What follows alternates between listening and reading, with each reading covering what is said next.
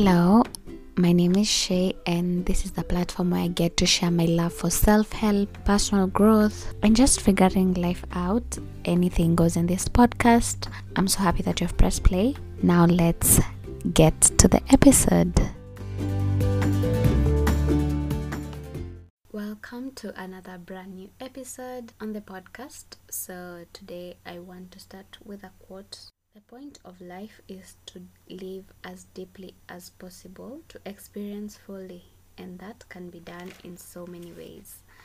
So I have an idea of what I want to talk about, but I don't know if I should constrict myself to say like this is the title of what I'm talking about, but let me just talk. Maybe we'll find a title as we continue. I'm speaking so much about what I'm learning, and I'm just sharing what my journal entries.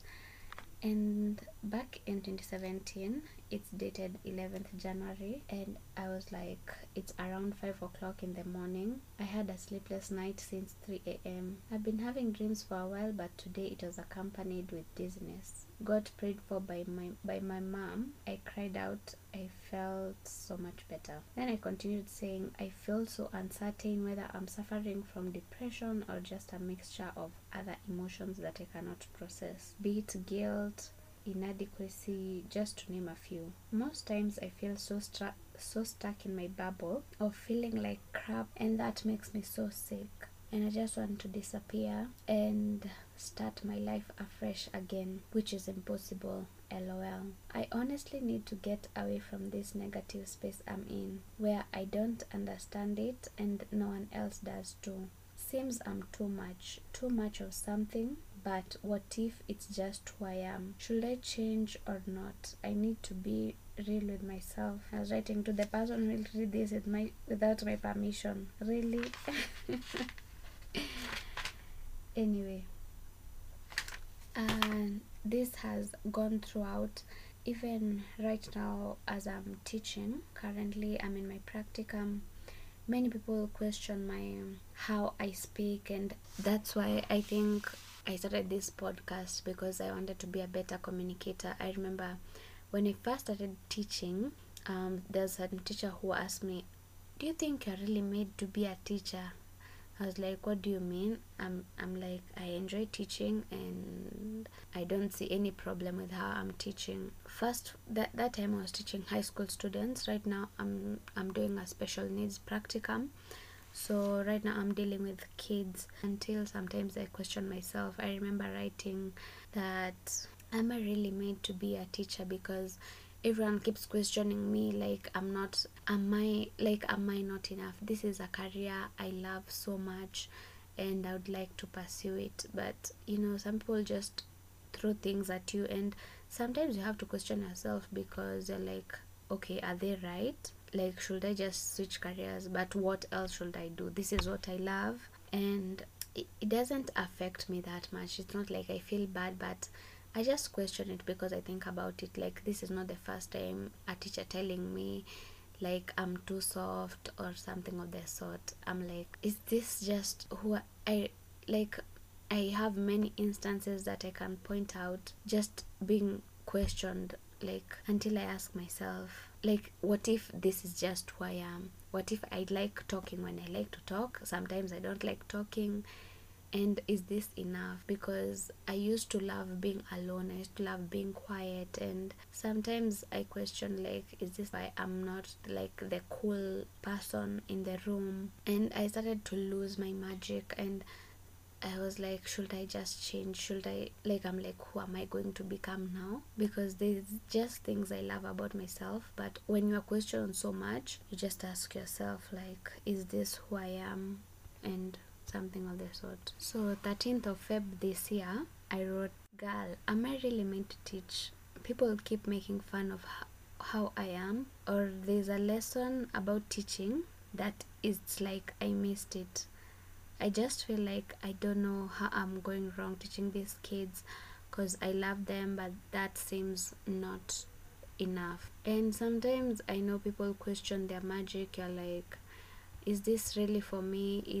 Am I doing the right thing? Because we are told, ask for feedback, ask for like ask people what you are good at, and I'm so resistant to it because I'm like, what if I love pursuing like my podcasting, I really love it, what if someone tells me you're a crappy speaker, don't do this again? Should I just quit because I'm told I'm not good enough? Because sometimes maybe you're not good enough, but I just believe that in this world we are all here, we have equal opportunity to try and put yourself out there. And if you don't, the only measure I will tell you to use, if you love it, pursue it. If people think it's crap, just put in the work, because we all, I just remember this quote, every master was once a beginner. I believe that we can all learn, because when you tell me to think about things I'm good at since my childhood, then I would just be doing nothing. Then I would struggle in my teaching career, I would struggle in this thing that I'm trying to pursue, because it's like I cannot win. People just have things to say. I know I've been made fun of how I talk. I'm told I talk slowly. And I remember it was such an issue for me, because I'm like, what if that is just how I am? And I just decided not to take things personally. And the only metric, as I've said, if you love something, pursue it, and that is enough. You will get better in the job. I'm like, I'll pursue because I love teaching those kids.